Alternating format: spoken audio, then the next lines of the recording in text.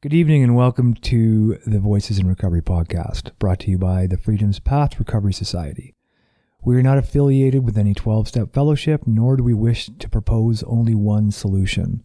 We understand how different solutions can greatly increase an individual's chance of survival. We hope to illuminate some of the recovery process by sharing as many human stories as we can. Why, you might ask? To show that we can and do build stable lives from a former state of chaos, desperation, and hopelessness. Our stories become our strength. Please remember that any and all opinions shared and heard are those of the individuals and not a reflection of Freedom's Path Recovery Society or any other entity. So regardless of how crappy or wonderful our opinions might be to you, they still remain opinions, nothing more. You might hear swearing, adult themes, and situations, as well as the tragedies humans face and walk through every day. It is not suitable for children unless they are accompanied by a parent or guardian, or have the explicit permission of those individuals. For sure. So, Jeff, welcome. Just interested to hear your story, man. Tell us what your life's like. Yeah. Well, I'm here today. Yeah, you are. Part of the Fucked Up Club. Is that still a thing? That's still a thing, yes. Yeah. It is, I don't know, about 9-10 years ago I started saying that. I'm a member of the Fucked Up Club. Yeah. And still, but not as fucked up as what I used to be.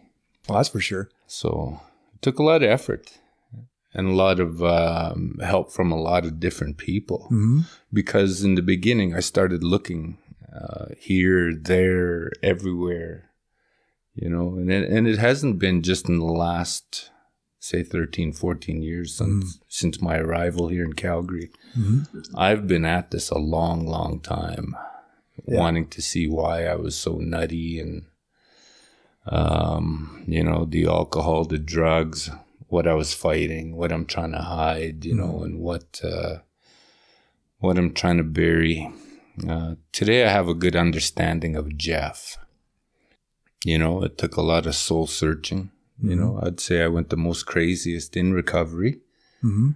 The insane, all between the years. Mm-hmm. And so my journey, I was born in a little small town in Manitoba in 1965. I had alcoholic parents. At the time of their passing, both my parents were sober over a couple decades. My dad about 24 years, my mom about 22 years. Mm-hmm. They passed away 20 years ago in 1999. 6 months apart. Just from, I would assume, like from my dad, he was the type of person to not go to the hospital for little pains and aches. And I think if he would have went, he would have got a proper diagnosis as to... But that would be, I would attribute part of it to living the sedentary lifestyle, the alcohol and smoking. My mother too, she was,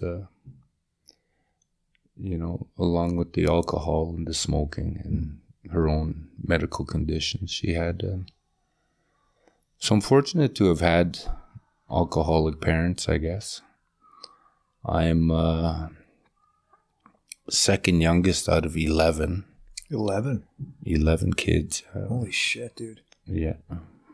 I had nothing to do with it. Yeah, second youngest. Okay. I'm sorry, I'm doing math, man. That's a lot of kids. That's 11 kids. Yeah. I've got, I don't know, I've lost track of all my nephews and nieces, the great-nephews and nieces, and the great-great-nephews and nieces. Wow. It has How to old be, are you, dude? It has to be close to 150. Really? 150, 155 souls underneath my mom and dad. Holy crap, man. Yeah, I'm 54. 54, eh? And my younger brother would be 49, 5 years younger. Mm-hmm.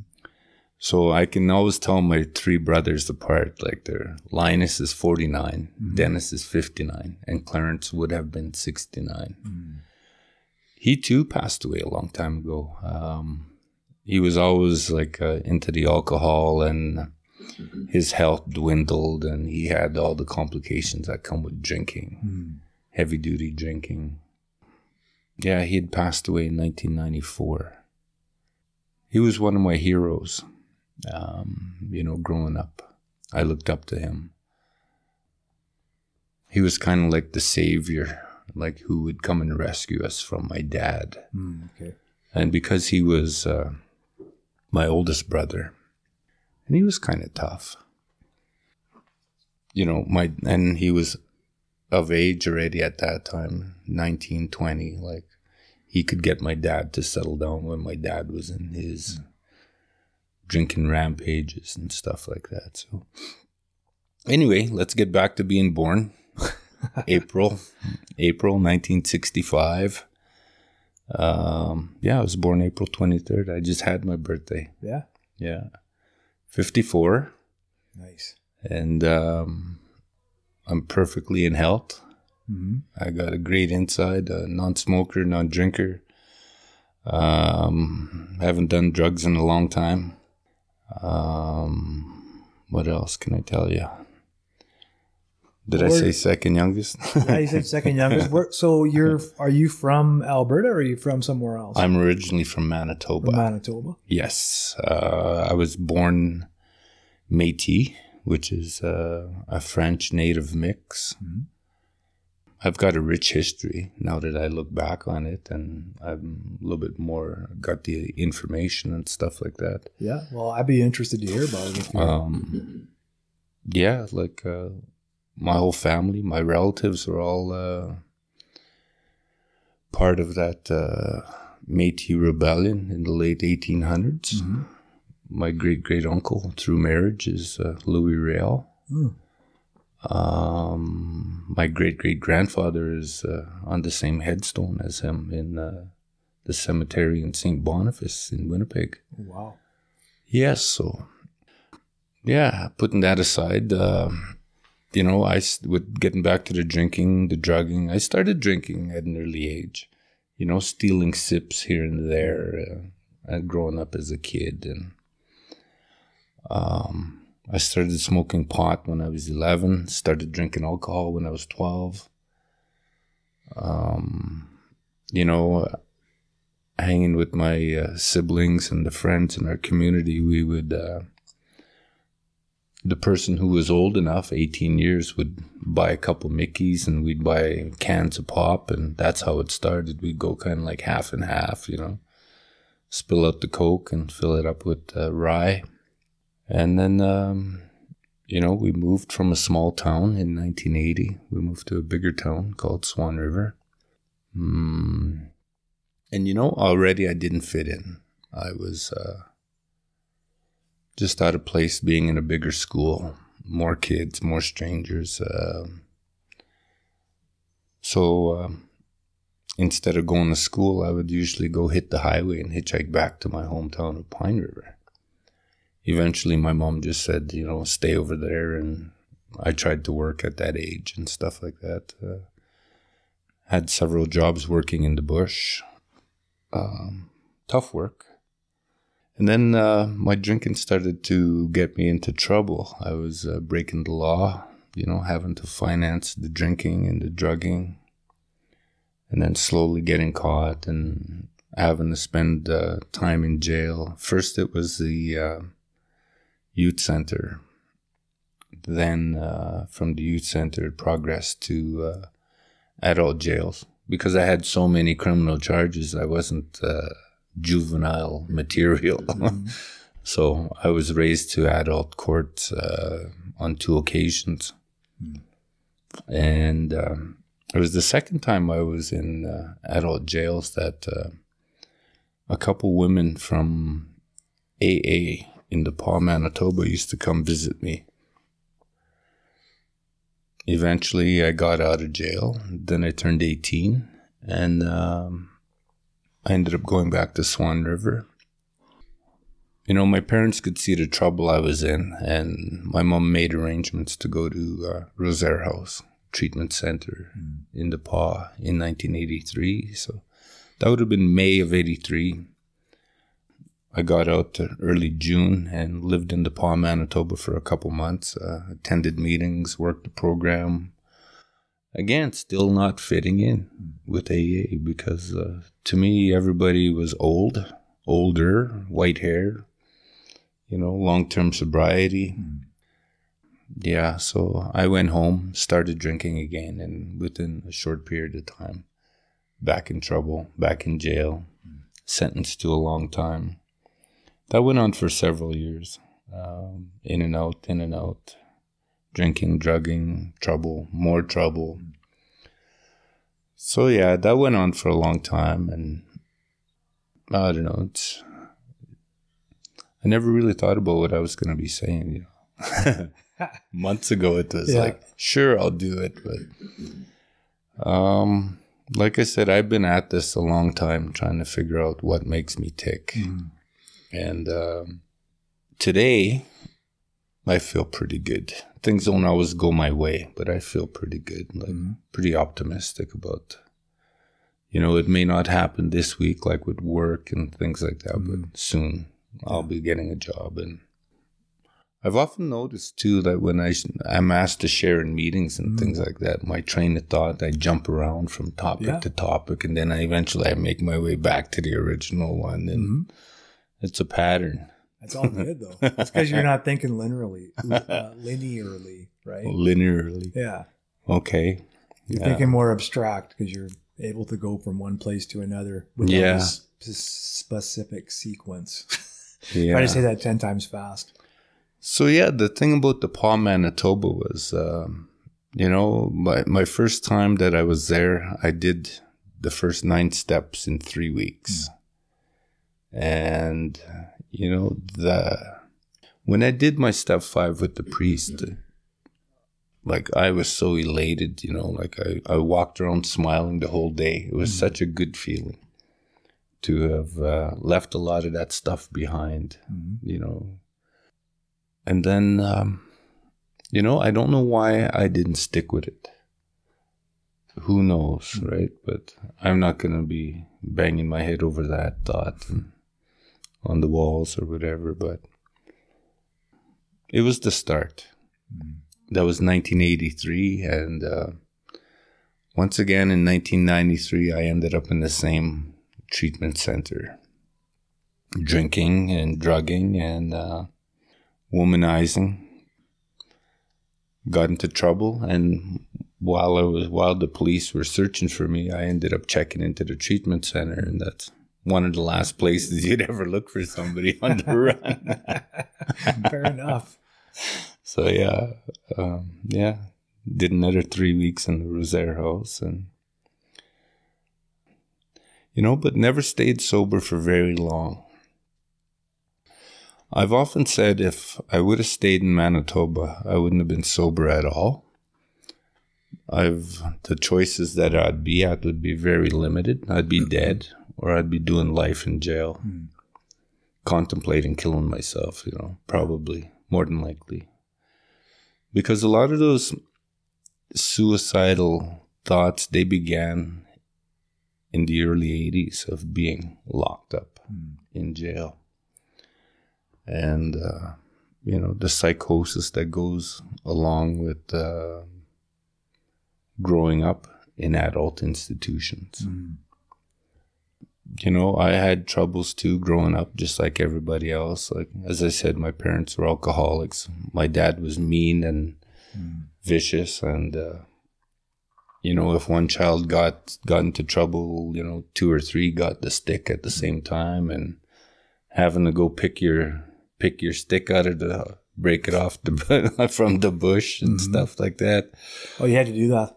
Yeah. Oh, man. Well, as a kid, we'd think if it's a smaller stick, it wouldn't hurt as much, but the little sticks hurt more. Yeah. Or an extension cord or something like that, So yeah, those are a lot of things that I had to deal with and to put to sleep, to not carry these resentments. To forgive those people who harmed me and things like that. And, my abuses are very similar to a lot of people in AA or NA or CA.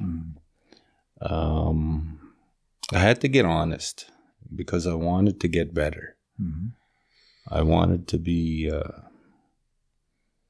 not be so obsessed with wanting to forget the past or to numb the pain. So it had to be done. And it was a long process, and it took a long, long time. I made the geographical change in 2005. I just wanted to get away because I was following the same patterns, and I was on my way back to jail for at least a good 2 years. I decided to leave. It's funny, somebody sent me to go buy an 8-ball down the back alley from where our house was, and I bought a bus ticket to Regina. It took a while to get here, 37 hours or so, thumbing down the highway after the bus ride. And just not wanting to look back, being bitter and angry with that lifestyle, that province, that city, the people that were in there. And my reason for choosing Calgary was because I knew I had an auntie and some cousins, and that was it. I didn't know anybody else. And I attribute, to myself changing for the better because I didn't have contact with family for such a long time, many years. And I lost total contact and communication with the people that I associated with. I had no idea. When I left Winnipeg in July of 2005, I had no idea that I would end up sobering up that year. By accident, I tell people. By accident, eh? It accidentally happened. Yeah. How'd that there work out? It was. Well, at the time I got sober, I thought, I really didn't want to waste my money on alcohol when I could smoke crack. And so the last time I drank would have been around Halloween of 2005. And 10 days later, I went to jail for trying to finance the habit. I was caught shoplifting and sent to jail for 75 days. So when I got out of jail July 26th of 2006, I just didn't touch alcohol.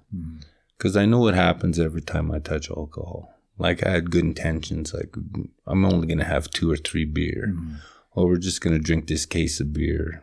But eventually we'd get another case of beer, and then we're calling dealers at about midnight, and the whole shit show started again. And, I didn't know why. So upon getting out of jail, I was afraid to drink because I knew what happened. And, thinking that those 2 times that I was in the treatment center before would be enough to, it was just out of stubbornness and willpower that I managed to stay sober for 2 years.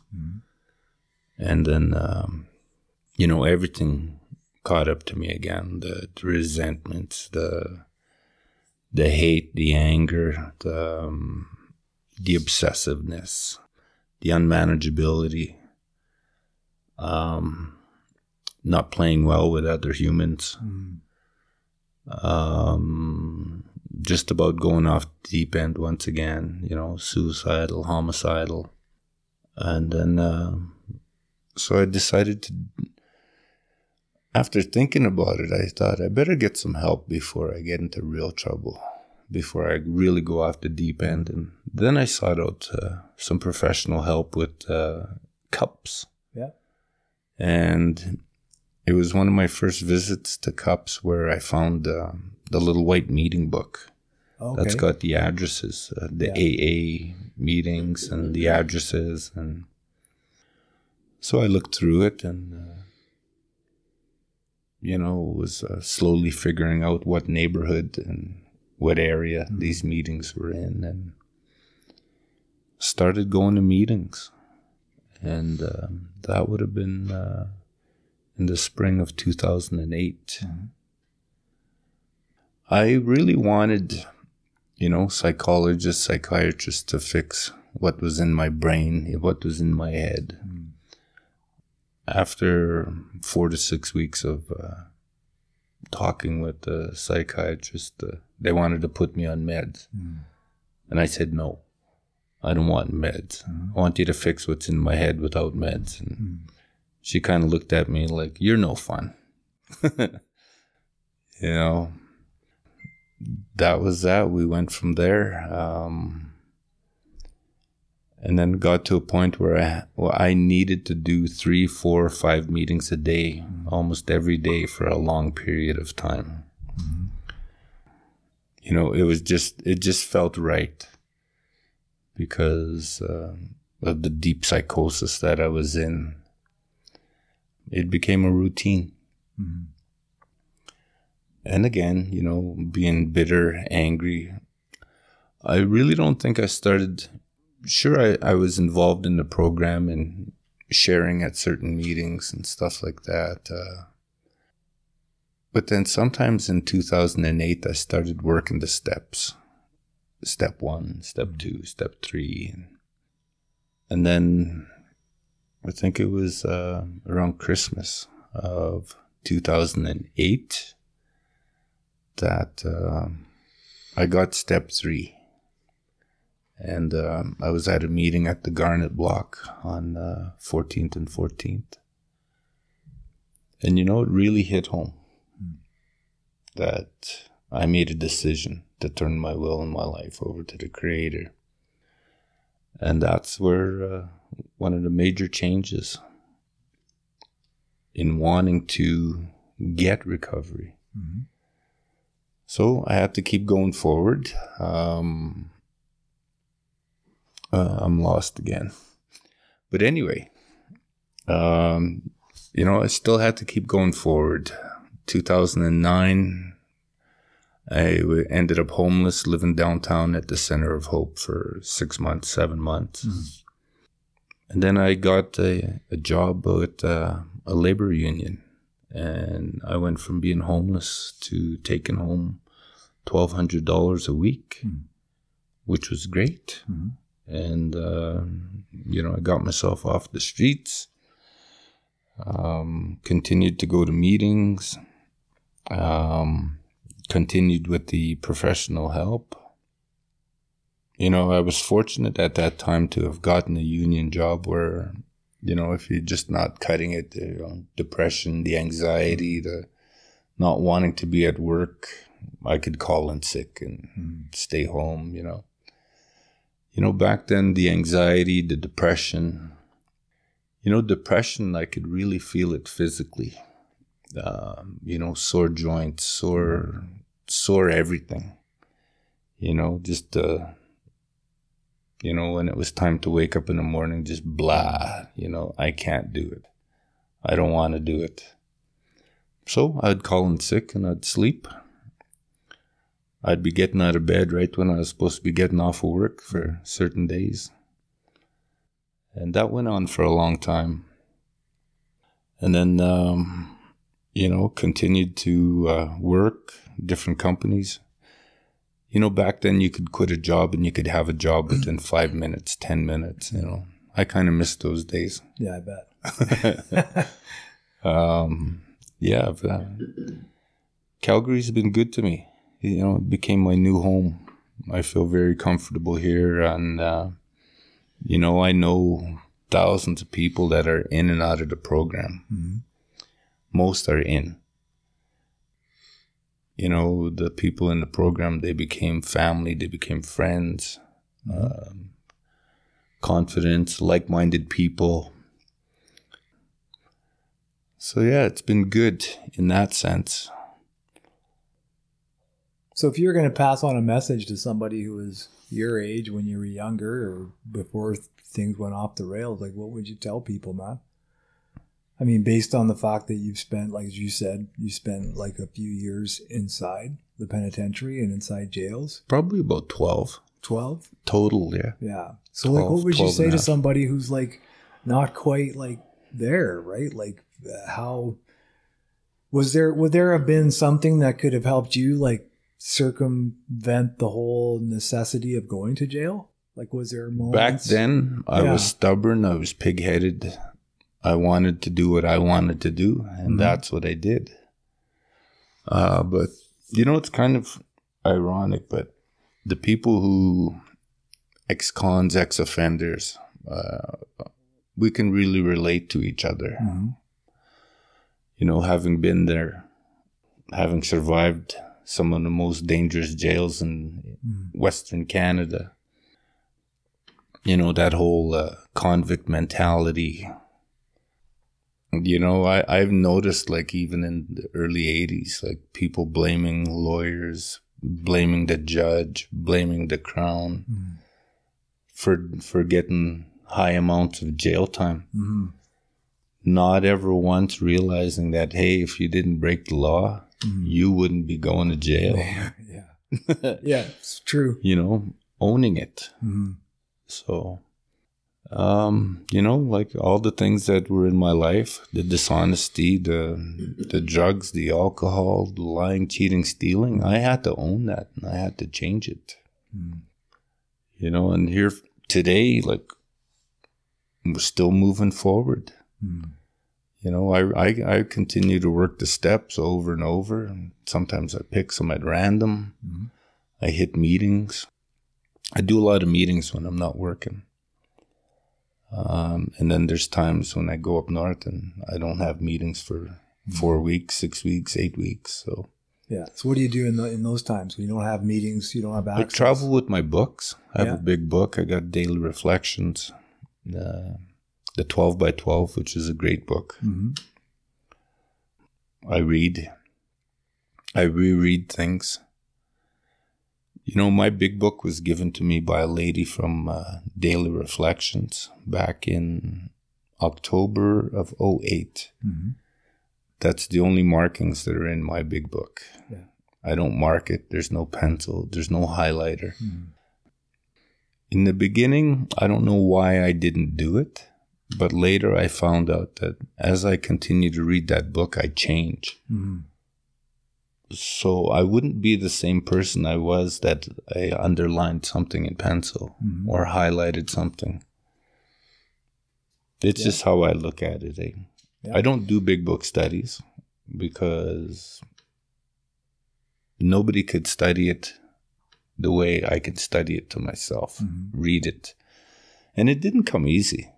I owned that book for, 2-3 years, even before I started reading certain parts of it that people would suggest in a meeting or something like that, and then applying it to myself. And then times when I was, emotional and mental basket case, I would open the big book at random and I would read out of that. And I found some pretty awesome, powerful things in there when I was in that state, which lasts even till today. That it gave me some strength. Yeah. Do you have an example? Page 355. What is it? It's about, it explains alcohol is a twofold disease, an allergy of the body, which we can't really do much about, and the obsession of the mind. And, I wish I could recite it to you word for word, but I'm not good at that either. It's there. Yeah. It's around the second paragraph. And what it states is that we all go through hard times and stuff like that, and we use alcohol and drugs to alleviate the emotional, mental pains of dealing with life, dealing with people. But eventually alcohol changes into something else.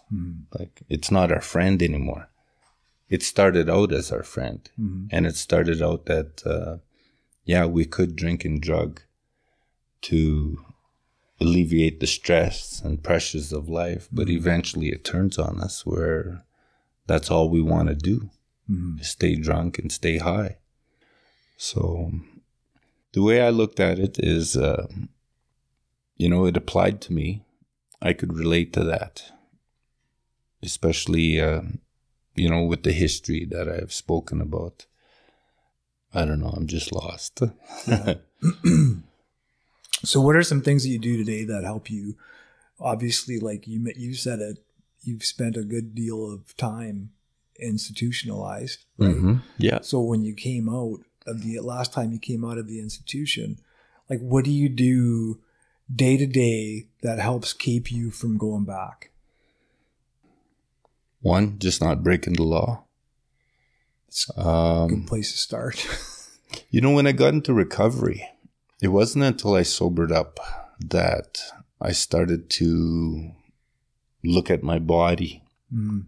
Like what is causing these mood swings and this insanity? You know, I thought like certain foods or not living healthy.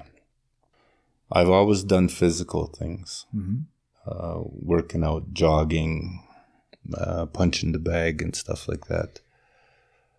Working hard. Like some of my earliest jobs were, I was driving tractor for a farmer when I was like 11.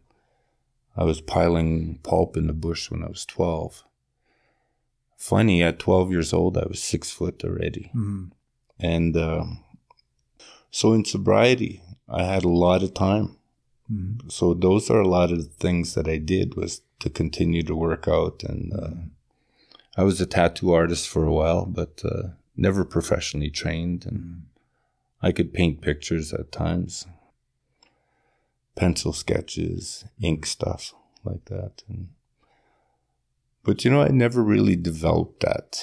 I've always been a musician ever since I was in my early teens.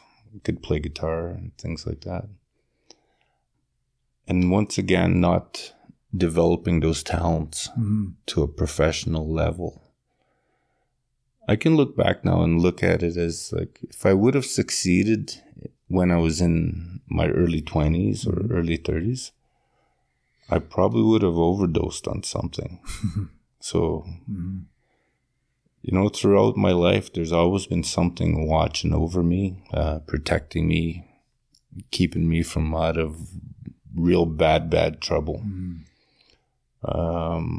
Just developing the sixth sense, you know when something is not right. Yeah.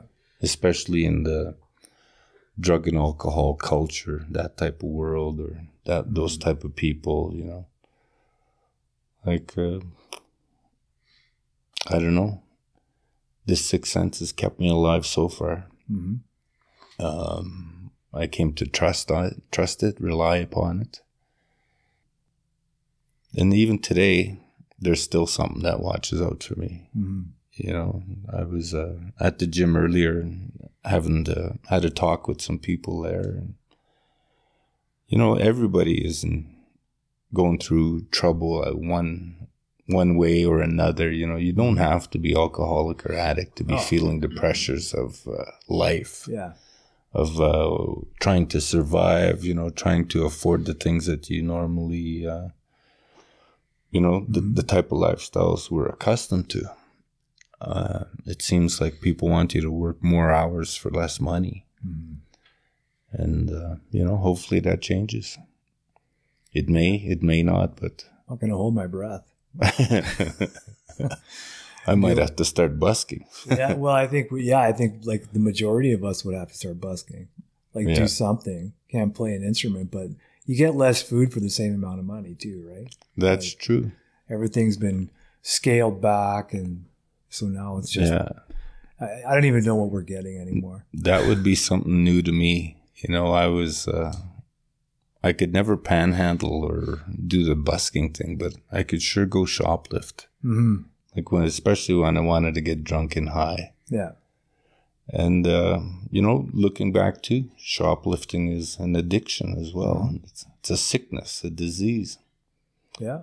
That within itself, you know. I agree, because I've heard, I've worked with people who once they sober up from their chemicals, they steal. And then they keep stealing until they get caught for stealing. And then they have to quit stealing. Because it drops chemicals just like another chemical it would, does, right? Like so yeah so. How do you find that? Like, has it been is it easier now to not do it, or is it still just as difficult? Well, I just don't do it. It's tempting. Like sometimes the thoughts are there, just like you know, when I first sobered up and got clean, like how the drinking thoughts are there and the drugging thoughts are there. Like, you know, just to make bills, pay bills, make ends meet. Yeah.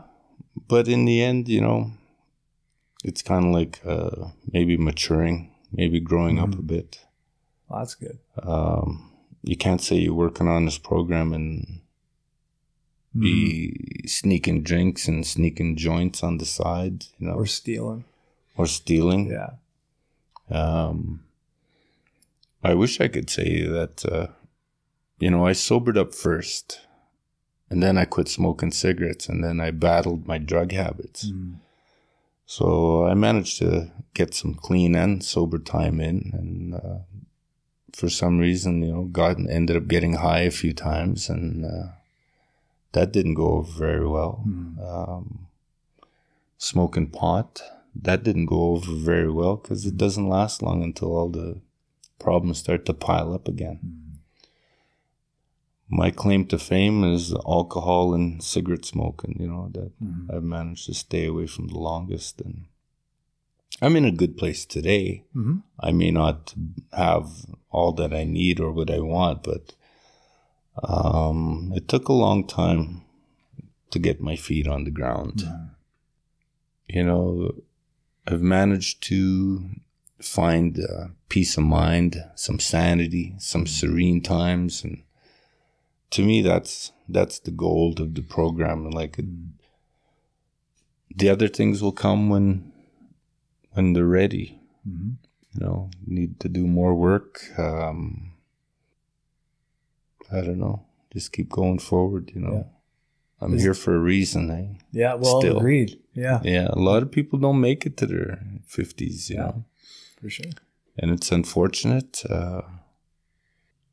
You know, I got so tired of seeing week after week somebody not making it, somebody's obituary or their celebration of life is going to happen.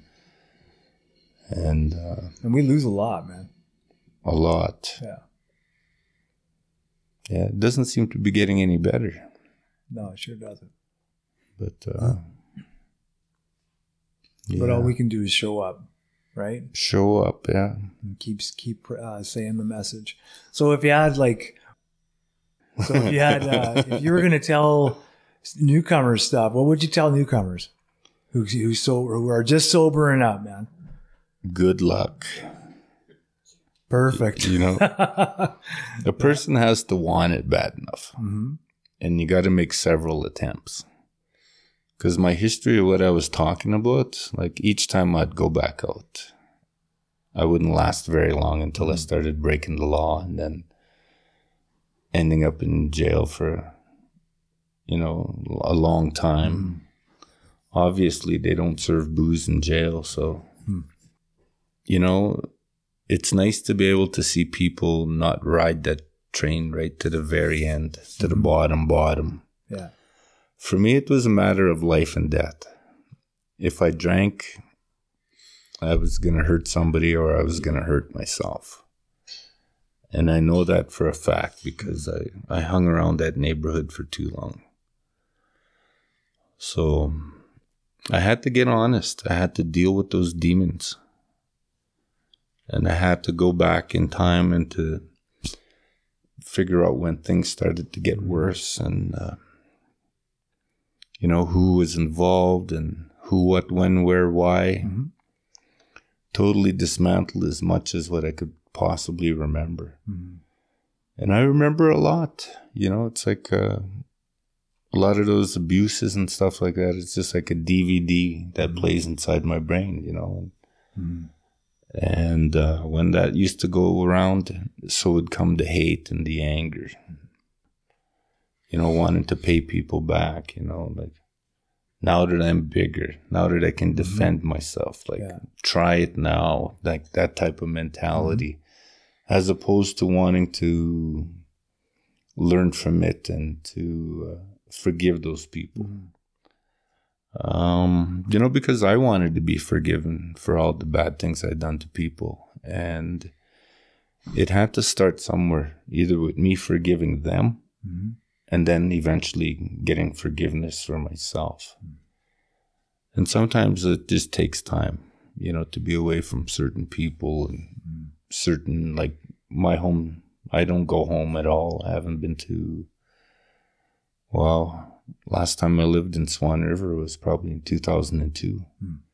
There's nothing there, As I said, my parents passed away in 1999, and a lot of big changes.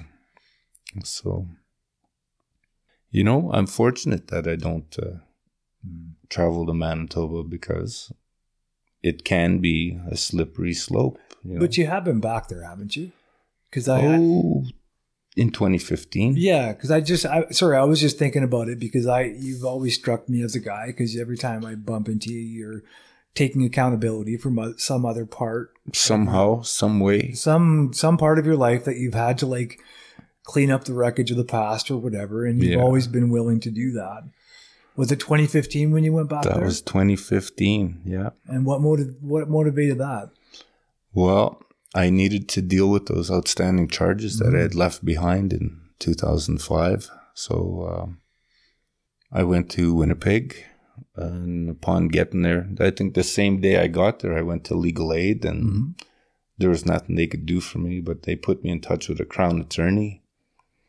And it took about 4.5 weeks, 5 weeks, that I finally got everything resolved. And, I stayed out of trouble for such a long time, no charges for such a long time, that they dropped most of the charges. I pled guilty to 2 charges. And I think if I would have stayed there, in 2005, I was looking at like 2 years sitting in jail. So when I dealt with those charges, I was expecting to do some jail time, possibly 3 months to 6 months. And, I went forward with it, and I got a $350 fine and a 1-year conditional sentence to keep the peace and be a good behavior. Yeah. I thought, wow, that's incredible, Of course, I was glad I didn't have to do any more jail time. And then, so I showed up back here in Calgary, October of 2005, and, again, work was scarce, but eventually I got a job and ended up getting a home again and getting things happening. So I'm pretty optimistic. I follow a pattern of, it's just a matter of, drinking ain't going to solve my problems. Getting high ain't going to solve my problems. Acting up or acting out isn't going to solve my problems. But continuing to do the work, wanting to stay focused and balanced, because I did recover from being insane. I actually, in 2008, when I sobered up, I actually wanted to go to the nut ward because I just didn't trust myself. Yeah. Today, not so. I'd rather not, Yeah, there's better places to go. I don't need a bug ward. I just go to a meeting. Yeah. Well, I mean, and that helps, right? So, but that's one thing I've always noticed about you is you're always willing to take accountability, right, for your life. So, and I've yet to hear you blame anyone else for your life. That's funny. We should be talking about accountability. I've been taking care of my old cell phone bills. Yeah. I've been paying off TELUS, and I've got probably Rogers to pay off and Fido. But you're starting to do it though, right? Yeah. Right on. I'm going on June 7th. I'm taking that impact driver's course to get my driver's license. Oh, right on. That was an expensive course. They want like $925. What's it for? What's the course? I had an impaired in 1998. And okay. I'm suspended from driving in the province of Manitoba. And they said they don't want to talk to me unless I take that course. Yeah. So years ago, I told them, I've been sober 10, 11 years. Like, I'm not taking that course. They said, well, we don't want to talk to you until you take that course. They hung up on me. So I figured, it's a good time to take it. And one thing leads to another thing, right? Yeah, it absolutely does. Yeah, so I'm working at driver's license and working on my credit rating. Mm-hmm. Who knows where I'll go with that, but yeah. Cool. Keep Well, going it's a much forward. different life, eh? Well, it is. Yeah. I've never lived this type of lifestyle ever or before. Mm. There was always some type of chaos or something going on. Now that I can look back. But not today. Not as much. Yeah. Yeah. Well, that's fantastic, man. I appreciate you coming and doing this, telling your story a bit. Awesome. Yeah, man. I should have made some points. That's okay. I could have followed. Yeah, because like I said, I jump around all the time. Yeah, that's okay. Dude, I'm not a linear thinker either, so I'm very much non-linear, as Darcy can tell you and other people, because I'll just stop. Yeah. And I'll be like, oh, no, I want to think about something else.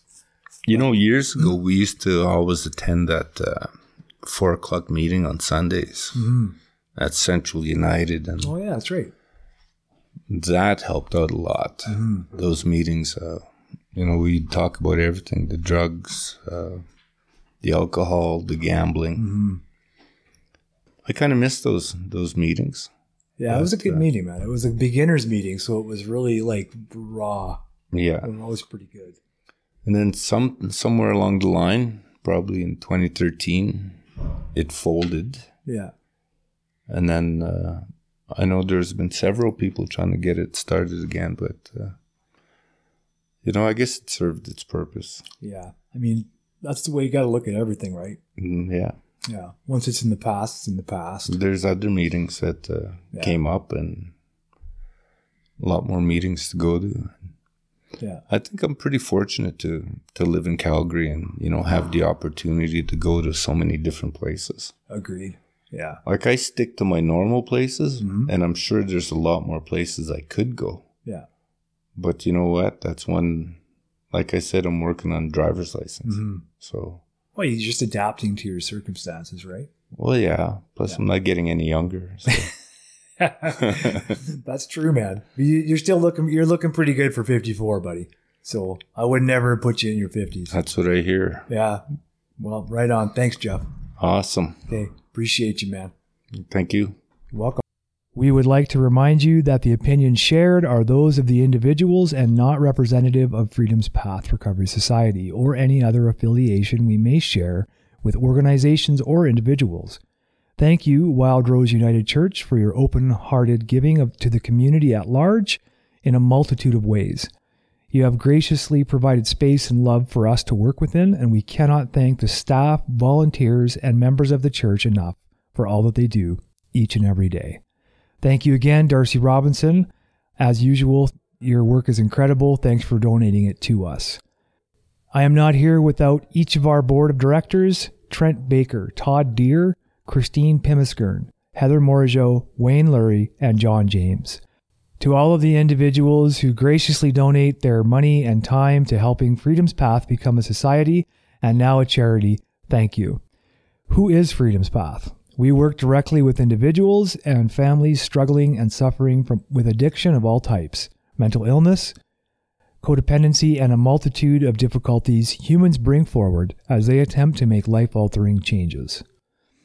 If you are interested in attending our upcoming or future groups, being a guest on the podcast, or looking to make a donation or help in some other way, please contact us through our website, www.freedomspathrecoverysociety.ca, or find us on Facebook at Freedom's Path Recovery Society.